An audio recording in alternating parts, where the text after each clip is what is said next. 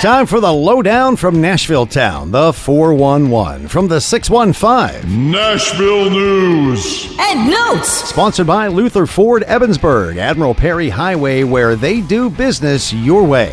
Luke Combs says Tracy Chapman, the original artist that wrote and recorded his latest song, Fast Car, had some nice things to say to him. You know, it was awesome, seeing that Tracy had heard my cover and that she liked it was so awesome. I think when you're an artist and you cover someone's song, you always want the validation of, the songwriter or the original artist. You kind of want that, approval. And so that was super awesome, and I'm very thankful for it. That's Nashville News and Notes on Froggy 95.5. Catch up on demand at 7mmjohnstown.com or on the Froggy Facebook page.